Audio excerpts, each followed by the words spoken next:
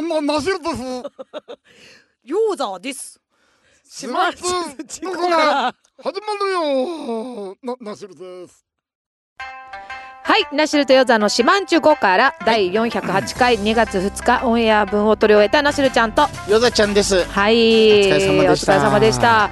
もう2月ですよ、ヨーザさん。本当ですね。早い。もう本当困った。やりたいこと多すぎるのにこんな過ぎ去る日々なんて。でも本当思わない？もうさ、さっきさ、新年明けましてやったと思ったらさ、もう2月だよ。はあ。ヨーザさん本当あっという間だよ。あっという間ですね。年だってそういう人は。ね。いやだからそれを自覚した上で、じゃあどう過ごしていきますかってなるよね。なんかなんていうの。時間はどうしてもね過ぎていくし、そうですよ。どうしたって死に近づいていってるわけですから。怖いそうね、怖い。死は怖くはないけど健康でありたいよね。なんか与田さんだったらお子さんもいらっしゃるし、なんかお子さんにね、なんか面倒かけてまで長生きはしたくないなって思わない？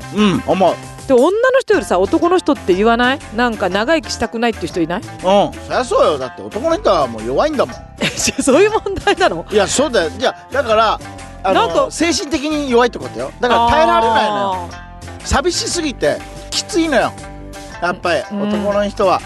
だからみんなが幸せなのを見届けていく方が負担が精神的に楽なのよ。そうなの？そうだよ。だってほんと寂しいよ。自分一人だけ長生きしちゃってさみたいな。もう耐えられないこれは。でもそれだから早く死んでもいいっていうか長生きしたくないっていうわけ？俺はもうそうだと思ってます私は。本当？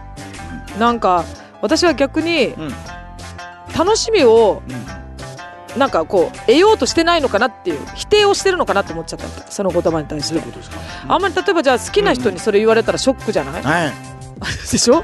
平気で言うじゃん男の人。先に死にたいわっつって。なんか先に死にたいわじゃなくて、いや俺はもう60、70ならない前にもういいやっていう。確かにそういうこと。そういう言い方ね。そういう人いるね。なんかそれが私的には愛がないんじゃないって思っちゃうわけよ。なるほど。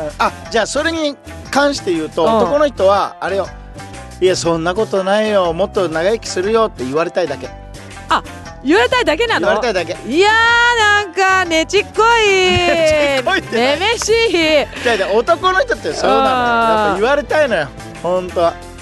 いやそんなことない、だって元気じゃんとかさ、若いんだからってやっぱこう言われたいのよ。そこなの？ねえ。私本気で思ってないと思ってた。なんかだから未来になんか光はないのかな男性はっていう。悲しいわ。ナシルとヨーザーの島んちゅから毎週日曜日23時からラジオ沖縄で放送中。ラジコでも聞けます。ラジコのプレミアム会になるといつでもどこでも聞けるようになります。シャープ島近で皆さんツイートもしてください。よろしくお願いします。